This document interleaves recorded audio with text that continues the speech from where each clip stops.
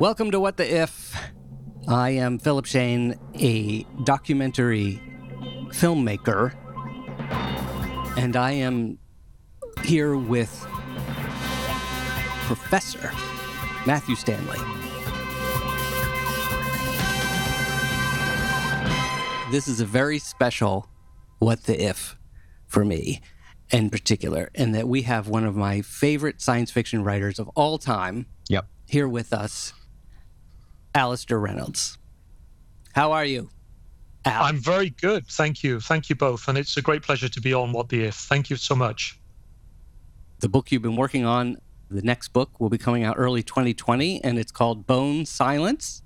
That's correct. Yeah, it's the third in my kind of loose trilogy about the Ness sisters, who are two young ladies who live on a sort of little asteroid floating around the sun about at least 10 million years from now. Wow. And it's very, very far future, sort of deep time stuff. But it's a kind of swashbuckling, colorful, epic pirate story, sort of my attempt to sort of do Robert Stevenson in space with sort of lots of pirate allusions.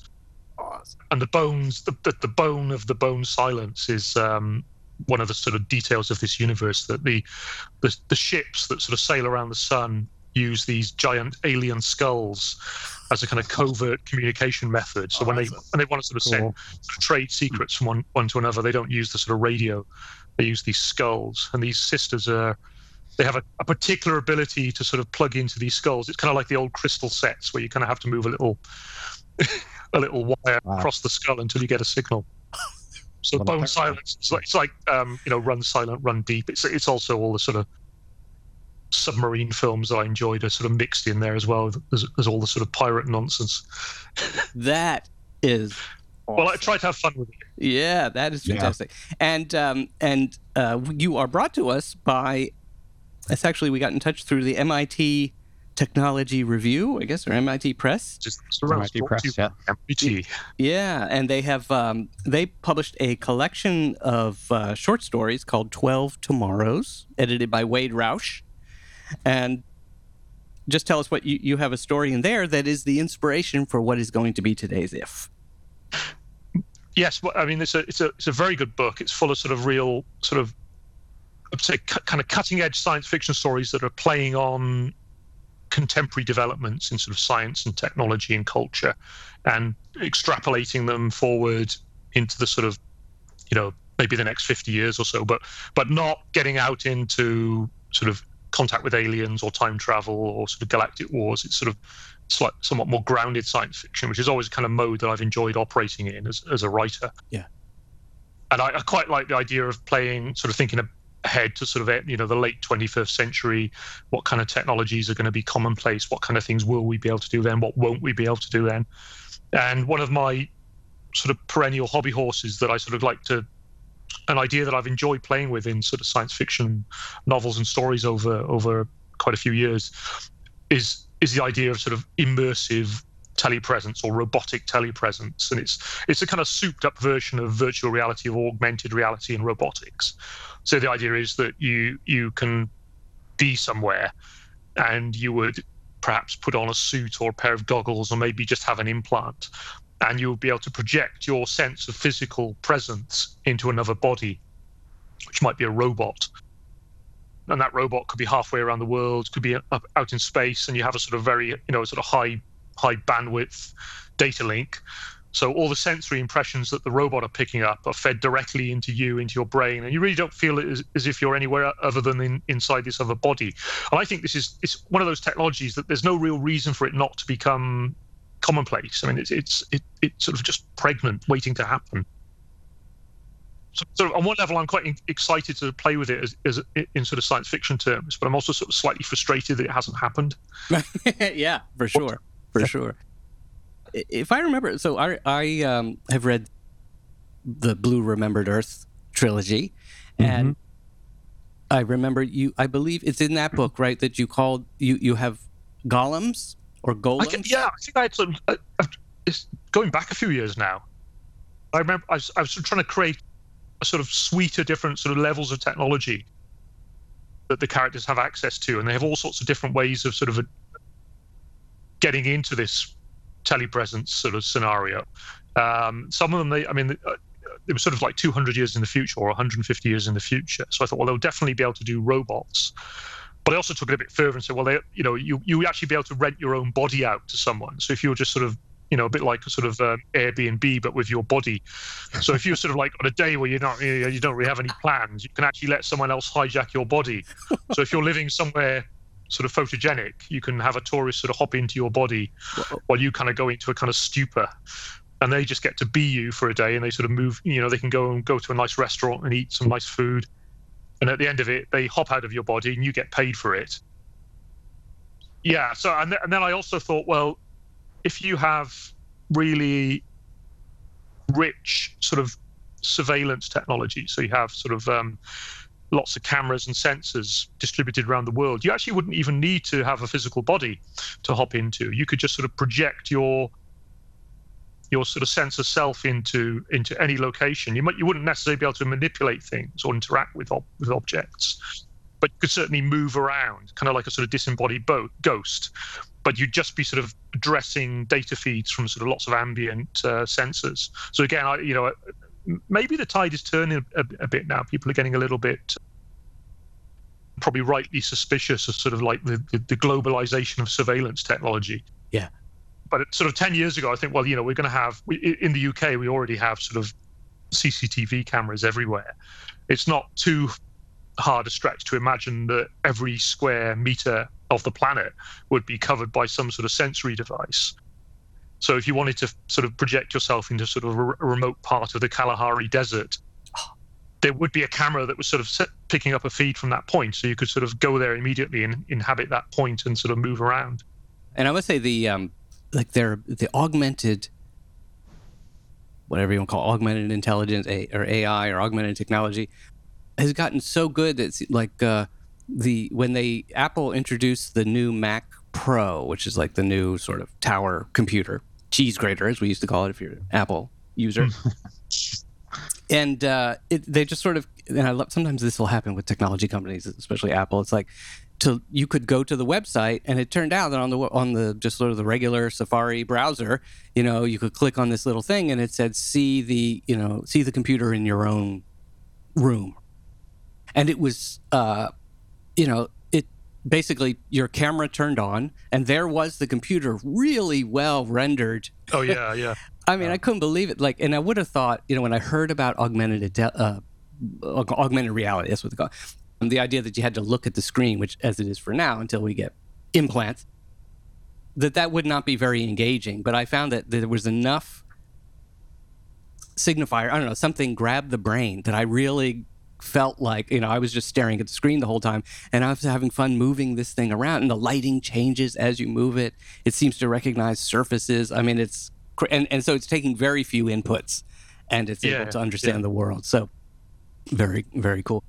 The thing I loved about did you pronounce him Golem or Gollum in your mind? Probably Golem. Golem, yeah, right. Golem. Yeah, okay. Yeah. Which is like an old, I remember learning it in Hebrew school. It's like an old Jewish myth, isn't it? It's kind of the Jewish Frankenstein. Exactly. What I loved was that seemed like a great combination of like low tech and high tech. It's like the physical presence is still physical presence. And until you get truly magical technology, you need this stage. So here's what we're going to say. What the if? You could project your consciousness into a robot. And that robot is an astronaut on a space mission. Yes. In honor of Apollo 11.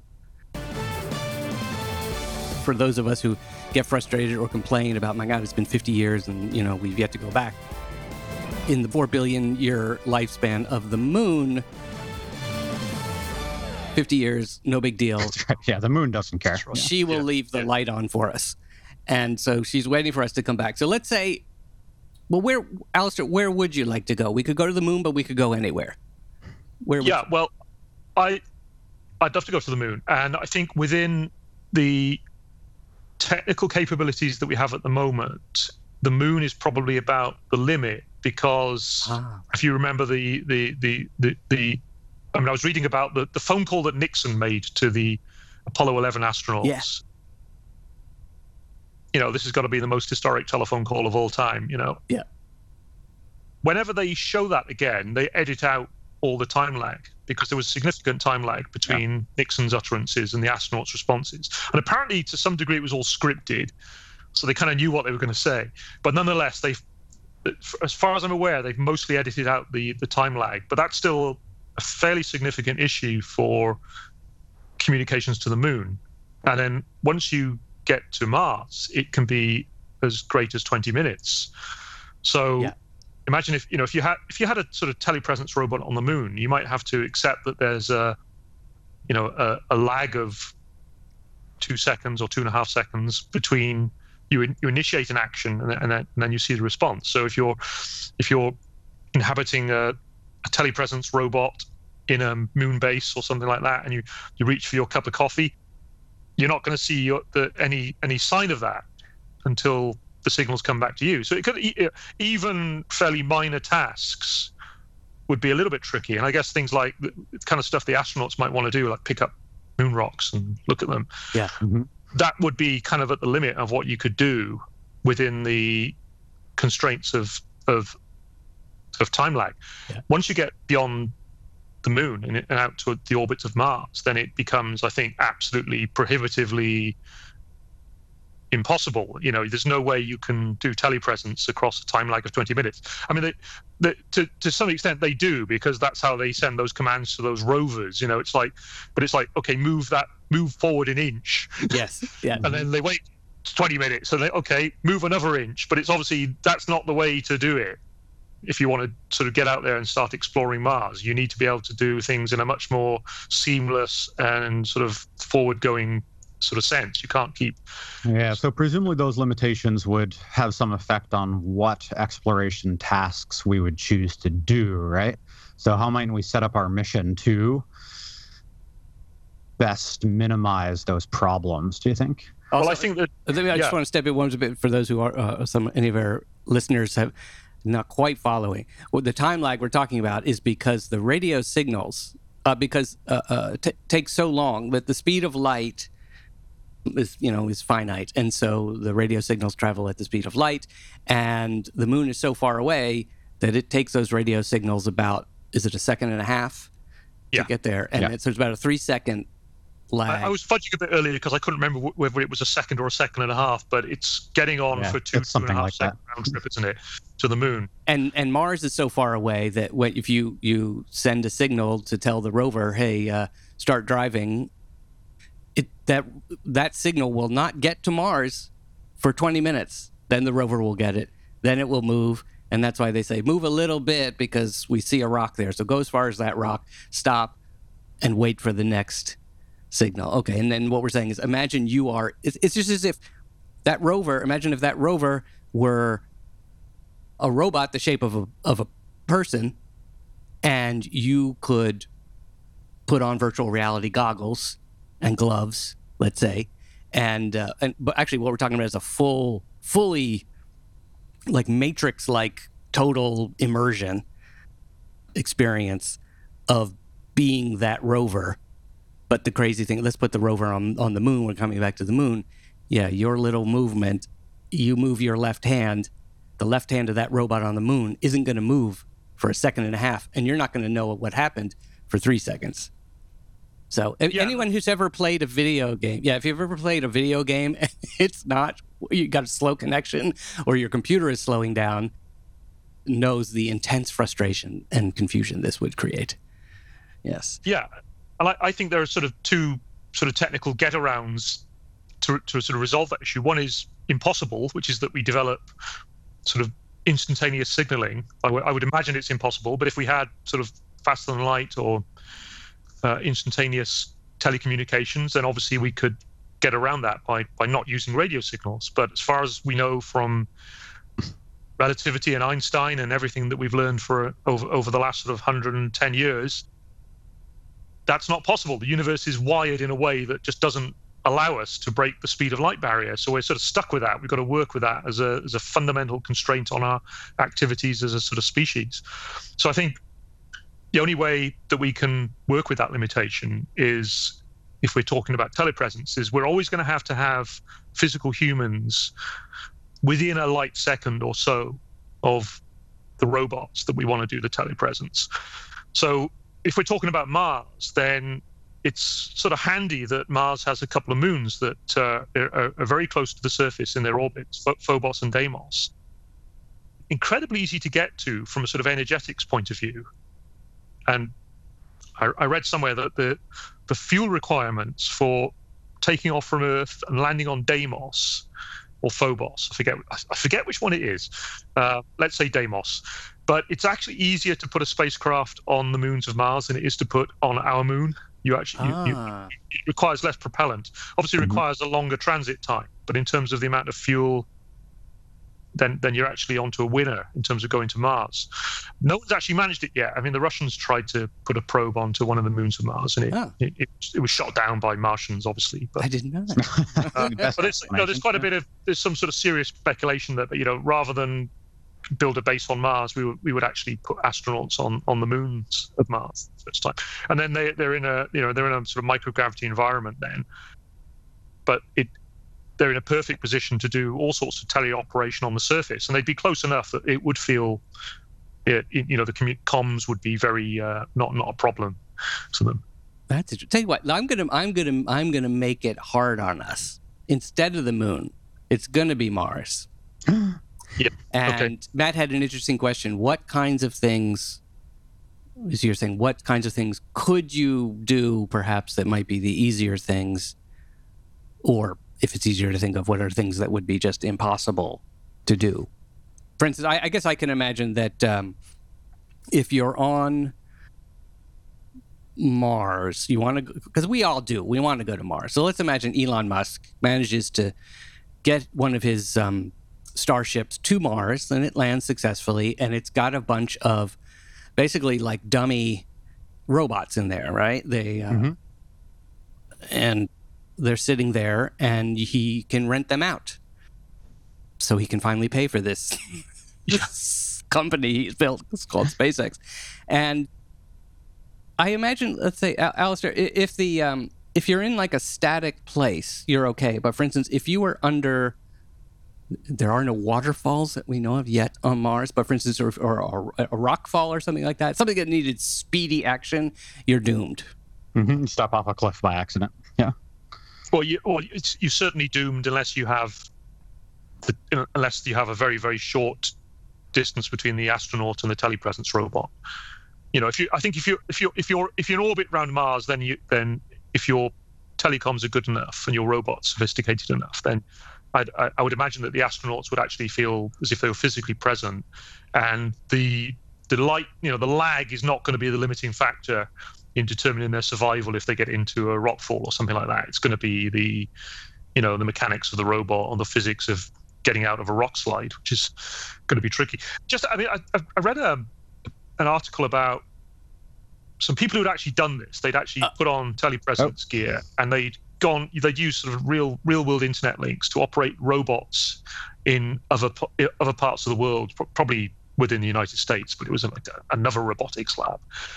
And the robot they were using was really like just one of those sort of toy robots that sort of walks around the carpet. But they all reported a really strong sense of embodiment, and they really felt as if they were physically present in this little thing. Yeah. And they felt, one of the things I remember them was that they said they felt vulnerable because they felt that they were a small little robot. So I think what that tells us is that we're kind of, our brains are kind of willing to go along with this. There's something in our brains that is willing us to be duped into thinking that we're somewhere else. So it's not actually going to be that difficult to create that sort of sense of immersion. I think once we sort of fool a few of the parameters, then our brains will quite willingly go along with the illusion, as they do in many. There's many sort of cases in day-to-day life where our brains sort of manufacture an illusion for us. What we think we see is nowhere near the crummy fidelity of our eyes and our optic nerves. The brain is manufacturing a much more high-res version of reality than our eyes are actually supplying it.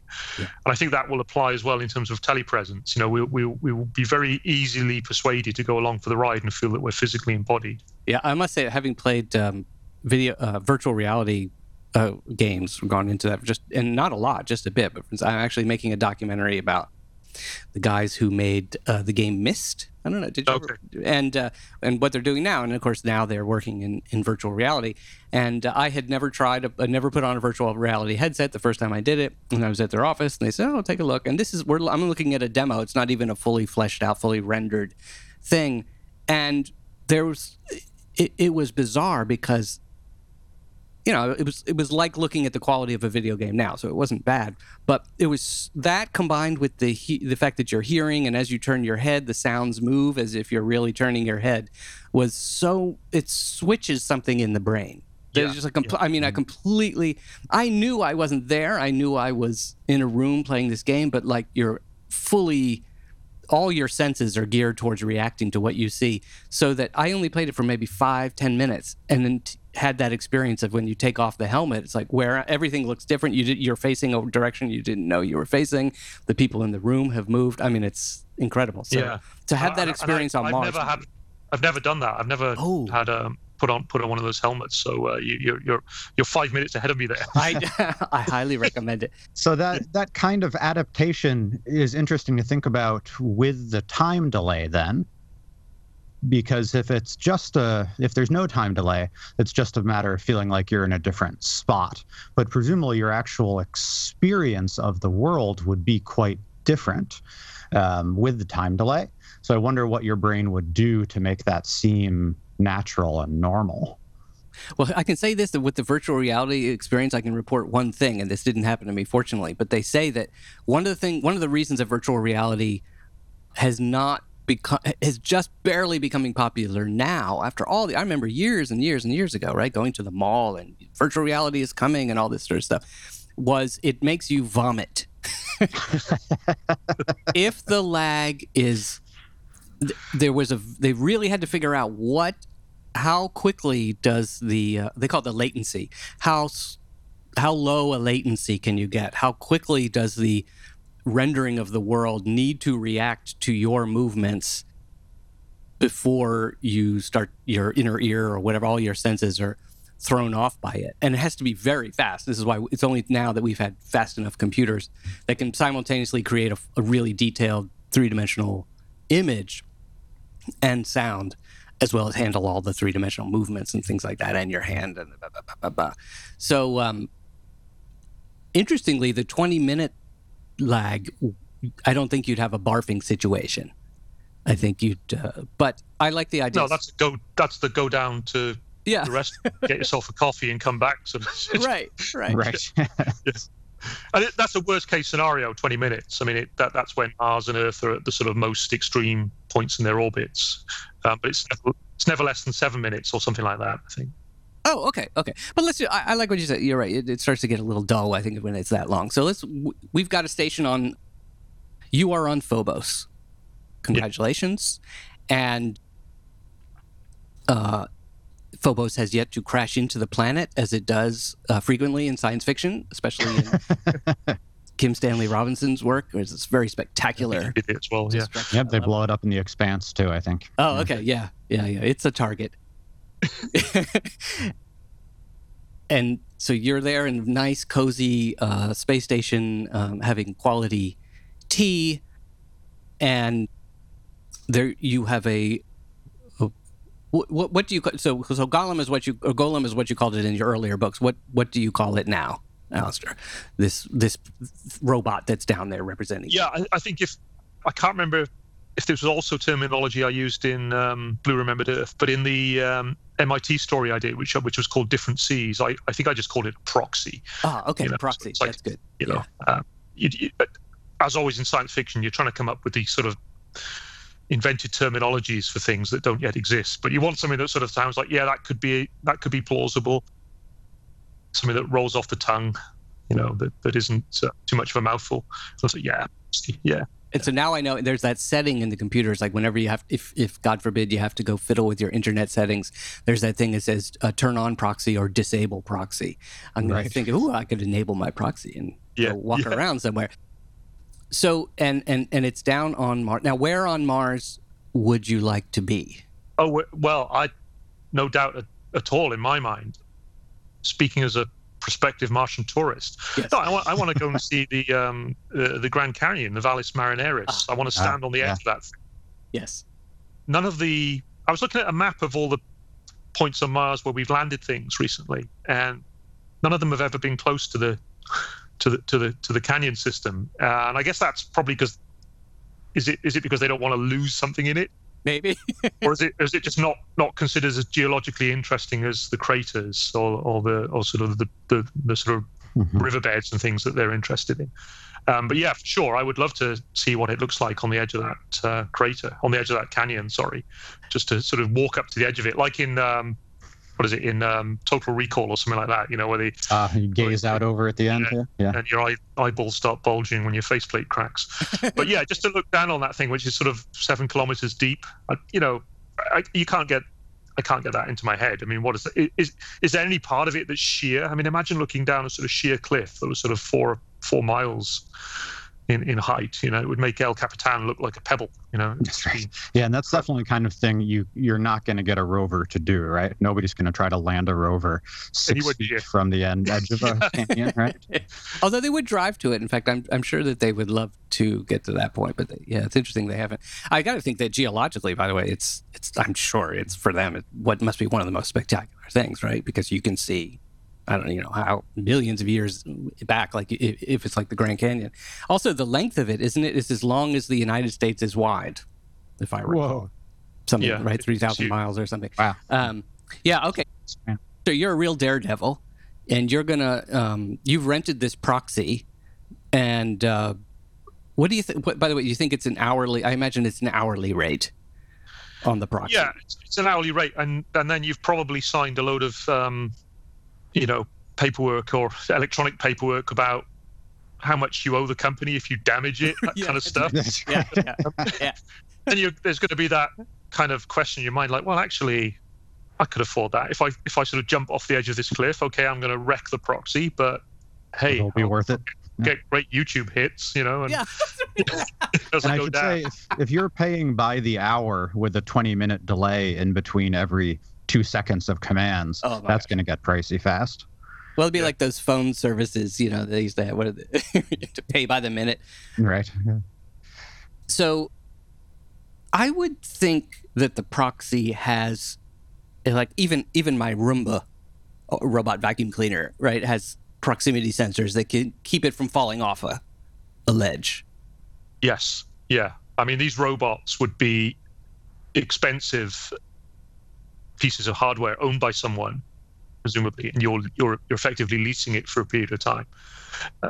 And yeah, they would have all sorts of built-in sort of, almost like the third law, the Asimovian laws, wouldn't it be? The third one was, a robot must protect itself, except where such protection would conflict with the second law. And yeah, that's right. That's right.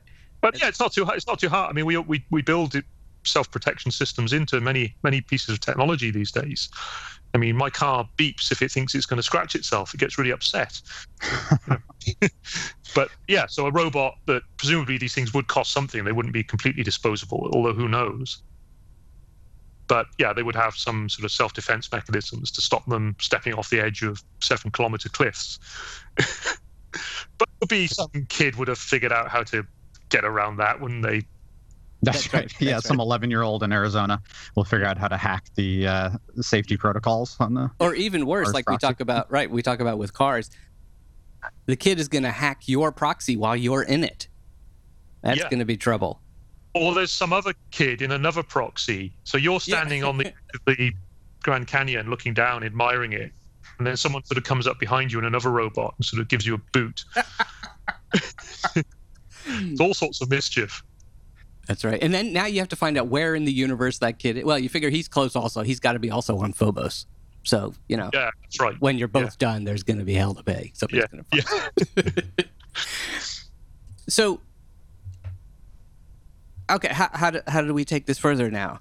All right. So something occurs to me, which is that in the grand tradition of sci-fi, we're assuming that these robots look like humans, right? 2 legs, 2 arms, 2 eyes. And that basically it is just a proxy for ourselves. But the human body actually kind of sucks, right? We're not that great at many things physically. So maybe it would make more sense to have our proxies not look like humans, but design something else entirely, in which case we're inhabiting a physical form that's quite different than what our brains are used to. Yeah. What form would you take? Yeah. Al? Well, I guess it would be, you would have a sense of the terrain that you were going to expect as well. And that might dictate the choice of body plan. And I start thinking about those clips I've seen of that company that builds those sort of scary robot dogs that sort of walk around. Boston Dynamics. Yeah. Mm-hmm. And obviously they're finding that certain architectures of legs and bodies work better for certain scenarios than others. So yeah, you might say, okay, well, I'm going to go to a particularly craggy part of Mars, so maybe I want to look more like a goat than a human being, so I can sort of hop from boulder to boulder, and I'll go for four legs. But then there'd have to be some leeway then in terms of how well you felt embodied. I mean, right. Yeah. I feel I could step into another body that had the same morphology as my own without too much trouble, but adjusting to a body with a different sort of configuration of limbs and sort of other body parts, maybe that becomes easier if you do it with practice. Who knows? But it certainly, the first time you do it, it would certainly feel different. That'd be fun. So, for instance, if you wanted to climb down into the Valles Marineris, you might take on the form of get a proxy that's a mule, as they have at the Grand Canyon. Not the most glamorous. That would be a low rate. To be inexpensive, you can be a mule, or maybe you take the form of like a spider or something that can climb the walls down, or a bird. Actually, now for sure a bird, but although there's not enough atmosphere, I guess, on Mars, you'd have to have enormous wings. Is it possible to have a wingspan that's big enough to fly on Mars at all? If you're sufficiently small, probably. Oh, right. Right. You wouldn't want a human-sized one. You mentioned that you could take on the body. Right. So you could go into the proxy of a dragonfly type thing and fly into the Valles Marineris and fly all around it. That would be pretty spectacular. That would be pretty cool. Yeah.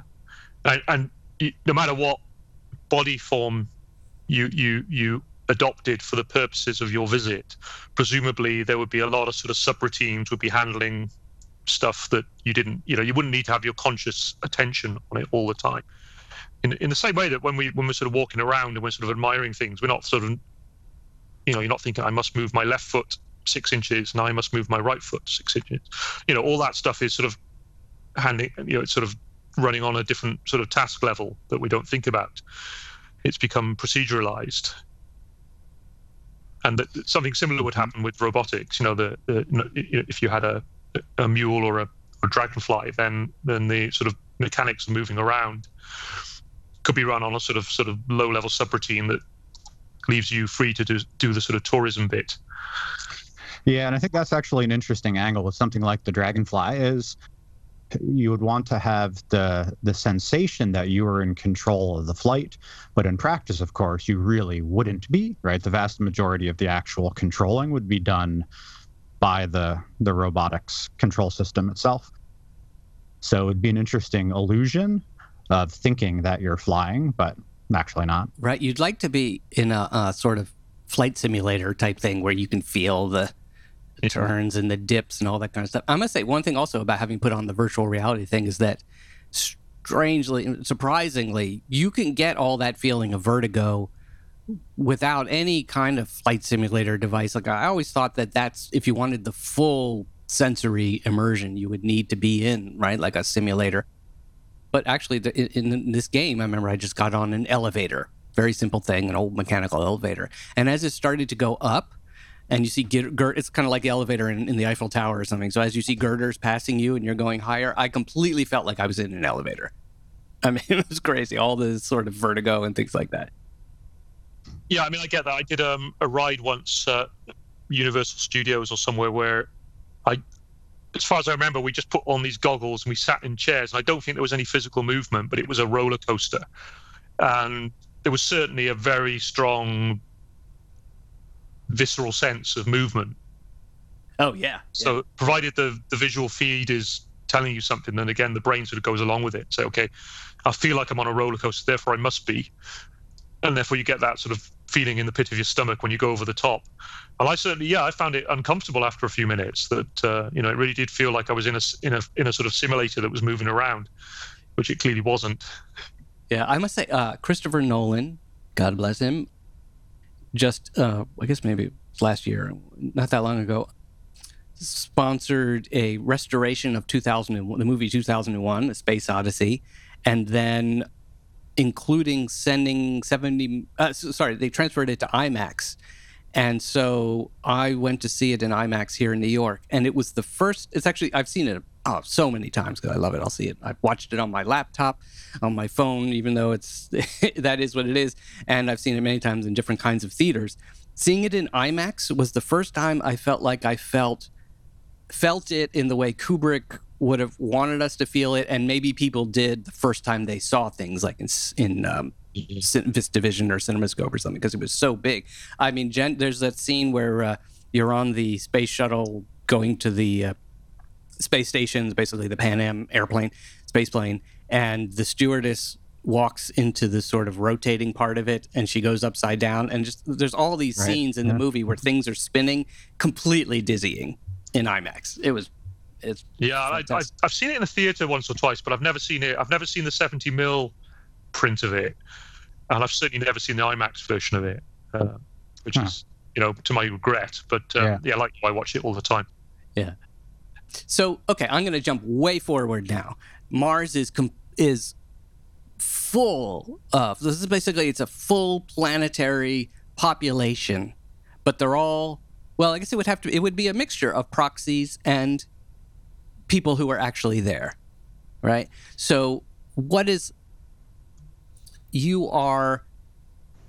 actually, Alistair, in that situation, would you like to be a person on the planet yourself with lots of proxies as part of the population, or would you like to be a proxy visiting this situation? Well, I'm going to quibble slightly with your premise there, in the nicest possible way. I at the moment, we don't have the capability to put anyone on Mars. I mean, we sort of kind of have the building blocks for that capability, and we've had it since, at least the 80s, but we haven't done it yet. And I kind of have a nagging feeling we're not going to do it anytime soon. Mm. And at the same time, there's a gradually rising awareness of the possibility that, the story of life in our solar system may not be solely confined to Earth. There may have been biogenesis, may have happened elsewhere in the solar system, may have happened on Mars, may have happened in these saline oceans around the gas giants. That narrative is building and has been building for a few decades, the idea that the solar system is not sort of sterile. And I wouldn't say worry, but my suspicion is that as we become more enlightened and sophisticated in our thinking about these processes, we may conclude that although we have the capability to put people on Mars en masse in terms of Martian colonization, we ought not to do it, because Mars is this potential record of at the very least, it may be a record of the story of life in the very early solar system. Even if there isn't any biological activity underway on Mars in the present epoch, there may be sort of traces there that we could be in very great danger of contaminating or erasing by our human activities. So my sort of kind of counter retort, my question is that once we have that capability to put people on Mars, say we have it in 50 years or 100 years to sort of build Mars colonies, are we going to be smart enough to actually step back and say, okay, just because we can do it, let's not do it? Oh, let's leave that for 100 years more. Let's just have a sort of moratorium on human settlement of not just Mars, but the whole solar system. We can live in space stations. Maybe we can live on Phobos and Deimos. So we can do a sort of certain amount of human activity in the solar system. But we should be very, very careful about expanding our human presence into these areas where there may have been biogenesis. So I could imagine a scenario where that becomes a sort of prevailing viewpoint of our enlightened global civilization, which we're obviously heading towards, right? But right. So it's like Mars is like a nature preserve. Yeah, and we can still go visit. Cool. Yeah, we could send very, we'd sterilize our robots. We'd make sure they were completely free of any sort of biological contamination. Nothing they're going to bring back, and nothing they're going to take to Mars as well. So we could have all sorts of sort of robotic activity on Mars. Awesome. So we could continue doing really high-level geology. All the geologists would be able to pick up and examine things just as if they were there. And they always say, you can learn, a skilled geologist can learn more from just picking up a pebble, looking at the sort of erosion features on it than 10 years of probes with sensors, So we can do all that stuff. But do we actually want to start sending people as well if we have that robotic capability? I love this. It's sort of like a clean room environment. So scientists use this telepresence, use proxy robots to explore. That is really fantastic. And it kind of goes back to what you were saying earlier about 50 years is nothing in the cosmic memory of the moon. Yeah. The moon doesn't give a damn about 50 years. Right. And Mars won't give a damn if human beings don't arrive for 100 years or 200 years. So I'm not sort of saying we wouldn't ever engage in sort of mass settlement, mass colonization of Mars or any of the other planets, but maybe it wouldn't be outrageous to just sort of draw pause and say, okay, let's evaluate things for a little while before we stampede all over this territory. I must say the builders of Jurassic Park would have been wiser to instill this kind of possibility. Maybe only allow proxies into the park. Mm-hmm. It would have saved a lot of trouble. Yeah. Yeah, that's really cool. And well, I negate your point to some degree, but I think it could equally well go the other way. So we might get a mixture of human colonists and robotic colonists coexisting on Mars, and that would be very interesting. Yeah, would be cool. Interesting new kind of factionalism. Yeah. Oh yeah. Yeah. I just feel like well, here, let's say it's all proxies, and the thing is that to learn to use one of these things, especially if you're a scientist and you're supposed to do careful work, let's say you're like an archaeologist, and you are working on a site, and everything has to, be anything you do has to be recorded properly, and all that work you have to do. There'd be the veteran proxy operator and the newbie. And the newbie would just really be stumbling just chaos. You'd have to have a special training area of Mars, which is sort of the get used to your proxy zone, I think would happen. Mm-hmm. Yeah, don't they do that like in MMO games too? There's like a newbie area that you spawn in before you can move on to the more advanced ones. Exactly. So, if you had that situation, what now? I will, as a science fiction writer, I would imagine, and this actually allows me to ask a question that I'm always curious about. I always felt one of my inspirations for doing this show in this sort of format comes from the idea that it seems to me that when you're doing science fiction, it causes you to get to go do lots of research about real science, but you also get to play around with situations. So, what imbalance would emerge in this situation of a Mars reserve with proxies everywhere?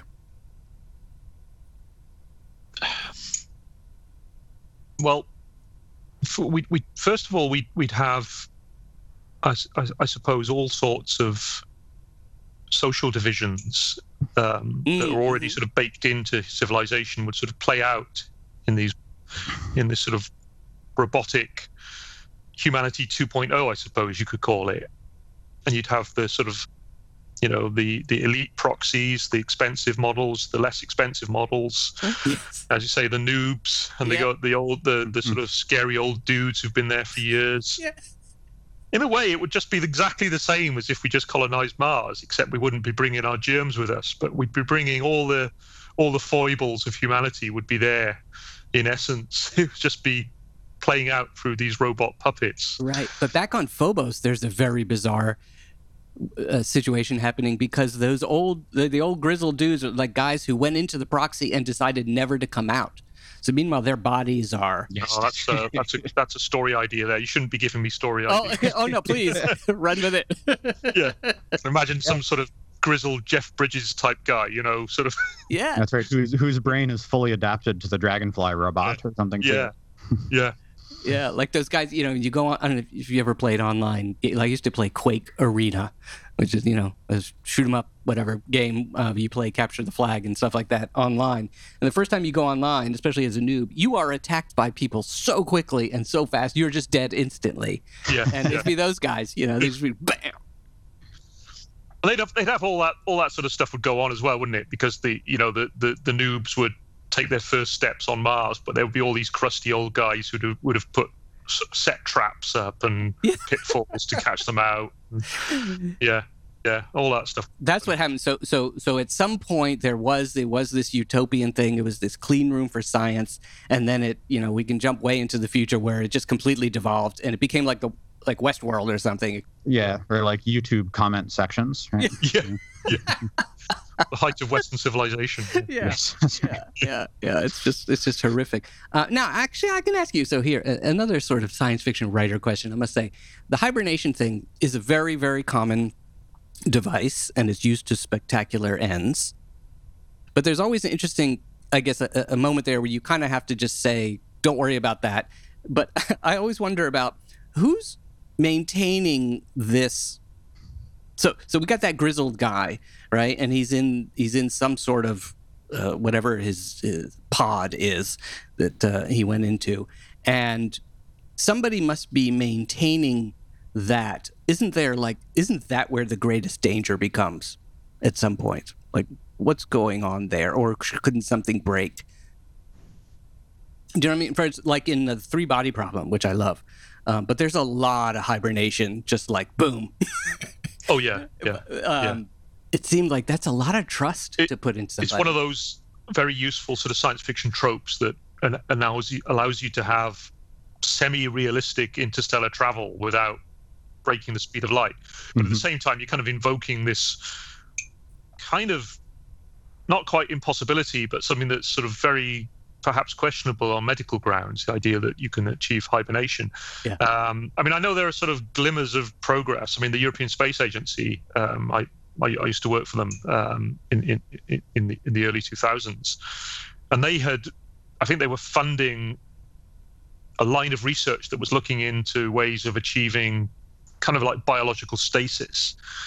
And there was some medical grounds for this. It wasn't sort of completely pie in the sky. Yeah. And the idea was that you can kind of, I think they were using sort of hydrogen sulfide as a sort of a chemical agent to sort of slow down cellular processes.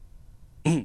And they were thinking that you could use this in sort of disaster areas. So there was sort of like real, you can get to people who are seriously injured or incapacitated, and you can put them into a sort of biological stasis until you can get full sort of medical support to them.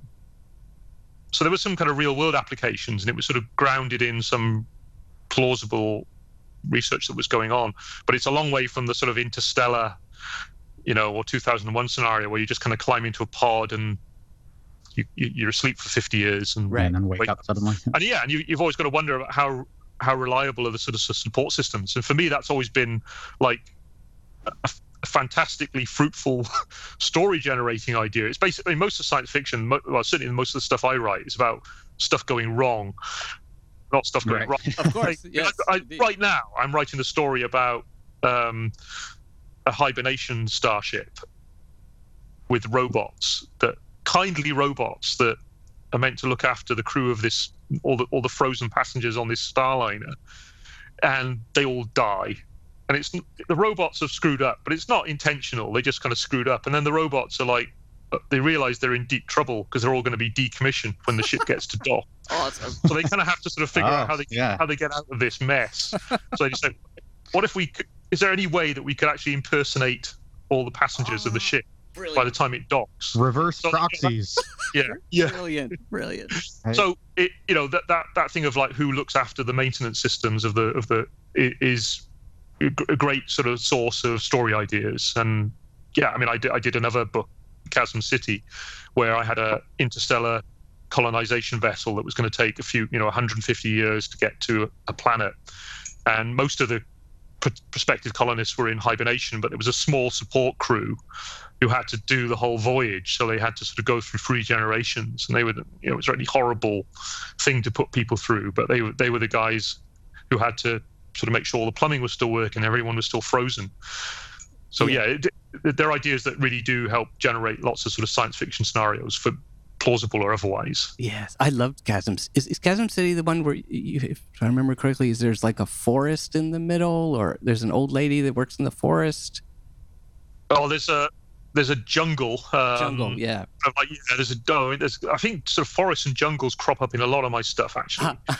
There's the matriarch in Blue Remembered Earth lives in a space station that's turned into a forest as well. So it's one of those sort of images that sort of keeps coming back, I suppose, into my writing, just to confuse people. Yeah, that's fantastic. I suppose actually my distrust of hibernation probably comes from having seen 2001 in my formative years. I was like, well, there's no way I'm getting in one of those things, clearly. So creepy as well, those cocoons. They're very creepy, aren't they? So creepy. And the death sequence is so long and minimalist.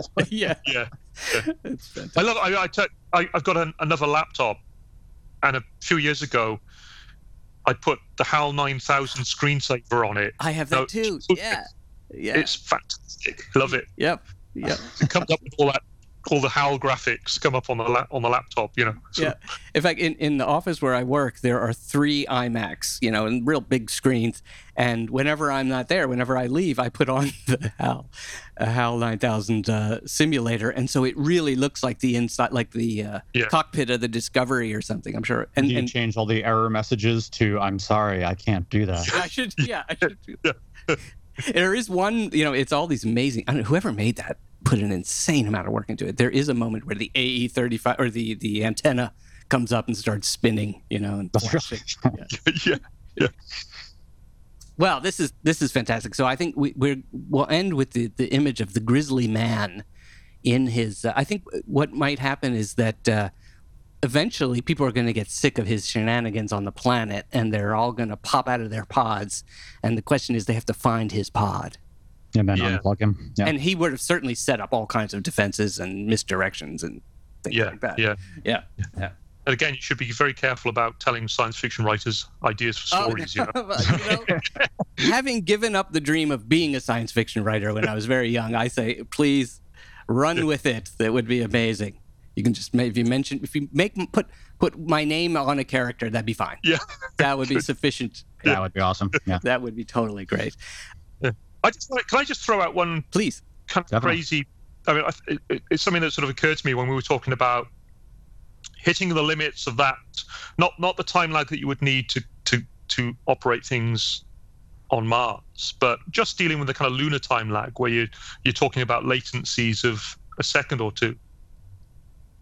I'm sort of reminded of those studies that were done in neuroscience labs in the sort of, well, as far as I'm aware, it was sort of 60s, 70s, 80s, when they looked at kind of like they're looking at the mechanics of free will. So they have people with all sorts of sensors on their heads, and they're reading brain traces. And they sort of say, lift your hand when you feel like it. So people will initiate an action spontaneously. And they record when that happens. But the slightly scary thing, if I remember rightly, is that there's a sort of like an activation trace in the brain that starts way, way earlier than the conscious decision. So there's a kind of lots of sort of subroutines going on in the brain that are anticipating our conscious movements. which begins to sort of undermine the notion of free will. So when you think you're doing something, your brain's actually decided already about a second ago it was going to do it. And I thought, well, if we could sort of get into that, hack that machinery that's going on in the brain, we could actually anticipate the signals that we want to send to the telepresence robots, and maybe get a sort of half second or a second lead. Wow. But you wouldn't know any difference because you would still feel as if you were doing what you wanted to do. Mm-hmm. So I just think there might be some sort of neuroscience there that can cheat us into thinking that we have a bit less of a latency than is really the case. That would be very cool. I must say, it reminds me, it's a little bit tangential, but we did a wonderful episode some time ago with Matt's 14-year-old daughters. Are they 14? Who are twins. Yep. And that would be like, you'd have this proxy would become like your, like, yeah, I don't know. The simultaneousness of that would be so weird. Oh, yeah. Mm-hmm. Talk about bizarre resonances. Yeah. That is fantastic. Yeah, I think, I could be wrong, but I feel like Marcus de Sotoy did a show, I wonder if it was a BBC or some British television show, where he went and they kind of did that experiment with him, and he does that where they scan the brain and show how that he thought of doing something before he did it. So also, it also points to, and here, I'll just leave us with this incredible cliffhanger. We could be proxies for some. Yes. We just don't know. Yeah, that's right. We just don't know yet. Yeah, that's it. Yeah. That's why that's happening. So, Al, this is such a treat. Yeah, this was really terrific. I'm really glad you were able to join us. I said way too much, guys. I'm sorry about that. But no, not at all. The conversation was so stimulating and so interesting. Oh, no, it's fantastic. And definitely not. In gratitude, you're going to receive a finger puppet. Oh, thank you. Of a great scientist or science fiction character. In your case, I believe it may be a science fiction character. Mm-hmm, that'd be good. Okay. From a wonderful company that some friends of mine are at called the Unemployed Philosophers Guild. They have a website called philosophersguild.com. You can go there. And by the way, you or your friends or anyone listening can get 10% off just for, again, I always say this is not really an ad or anything. It's just I have friends there and they love our show. Absolutely. Yep, they're just great folks. Yep, a salute to our audience and our guests. You can get 10% off if you go to the philosophersguild.com and you use the coupon code WTIF. Anything you want, anything in the store. Wow. But yeah, we're going to send you that in gratitude. Oh, thank you. Thank you so much. A couple books here. One is 12 Tomorrows that you contributed to from MIT Press. 12 Tomorrows, edited by Wade Roush. Did you meet Wade Roush? Do you know Wade? No, I haven't. No, I was listening to the podcast you did with my friend and colleague Paul McCauley. Yeah. And Paul mentioned that he had met Wade, but as he said, for us writers who are sort of predominantly based in the UK, there are a lot of American editors and people in the science fiction community that we don't necessarily get to meet, if at all. So I've worked with editors that I've known and respected and very much liked, but never actually met them. So all our communication is by email. You would think that in the science fiction world, they would come up with a way, create a proxy. Yeah, imagine. Yeah. Mm-hmm. Yeah. Your next book, which I'm very eager, and I know all your fans are going to be excited about, is Bone Silence. Bone Silence, yeah. Is it the third book, and would we say it's the conclusion, or we just call it the third book in the? Well, it's kind of it wraps up this little adventure in the lives of the Nest sisters. So I had so much fun sort of digging my way into that universe and sort of exploring its ramifications and creating all this sort of deep history that I don't want to finish it. I don't want to close it off forever. So I've sort of rounded off their little adventure, but there's ample scope for returning to that universe in the future. Fantastic. So the third book in the Revenger trilogy. Actually, Matt, I bet your daughters would like that.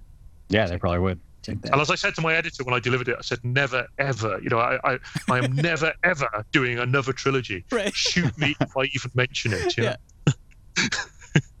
It is funny. They seemed like such good things at the time. I think I remember hearing you say that before you even did Blue Remembered Earth. Oh, yeah. I've said it before. Yeah. They don't start off as trilogies. They're kind of like, okay, I'll do a book. Okay, I might do a successor. And then the sort of dreaded third volume sort of comes into view as a possibility, and then before you know, as they say, you've committed trilogy. That's right. Yeah, exactly. Well, it's like eating a cookie or something, right? You say, I'm just going to have one, and then you have a second. That's right. Two won't hurt. Yeah. Or you're insane like George Lucas, and you're very youthful and ambitious, and you lay out three trilogies in a row, which are a trilogy of their own. So a 9-part story that takes, I don't know, what are we talking now, 45 years? Yeah, whatever happened to that guy? Yeah. Exactly. Yeah, what a shame. He just went off the deep end. Yeah. No, I'm excited this year, the final. I'm excited and a bit sad. I'm a Star Wars. Yeah, absolutely. Alistair, you can join us in a ritual we do. So if you listen, you heard the Paul McCauley episode, maybe you heard at the ending. We shout to the universe together. Okay. We shout the name of the show because we have no idea what we're doing next. No. Do you feel that way, or do you have a lot of ideas and you're just like, well, it's just a matter of which idea I'm going to do next? No, I only ever have at best one idea. And that used to terrify me. I mean, after I'd written a few short stories and maybe a novel, I thought, that's it. I've only got one idea left. Yeah. I've hit the bottom of the barrel. But I just trust where we are. There's always another idea that sort of inches its way into view. So I don't worry about it. I don't fret about that. That's right. Well, we are here. This is why we scream, because we are at the bottom of the barrel. Every time. And we're looking up to the top of the barrel, or trying to dig a hole. I don't know what you do when you're at the... It's a wild analogy in there somewhere, isn't it? Some of us are at the bottom of the barrel, but we're looking at the stars. Yeah, that's very good. Just a small field of view. Yeah. Very good. And so we are pondering that moment right now, and it riles us up into a state. Yes. And now we will scream with horror. What the if?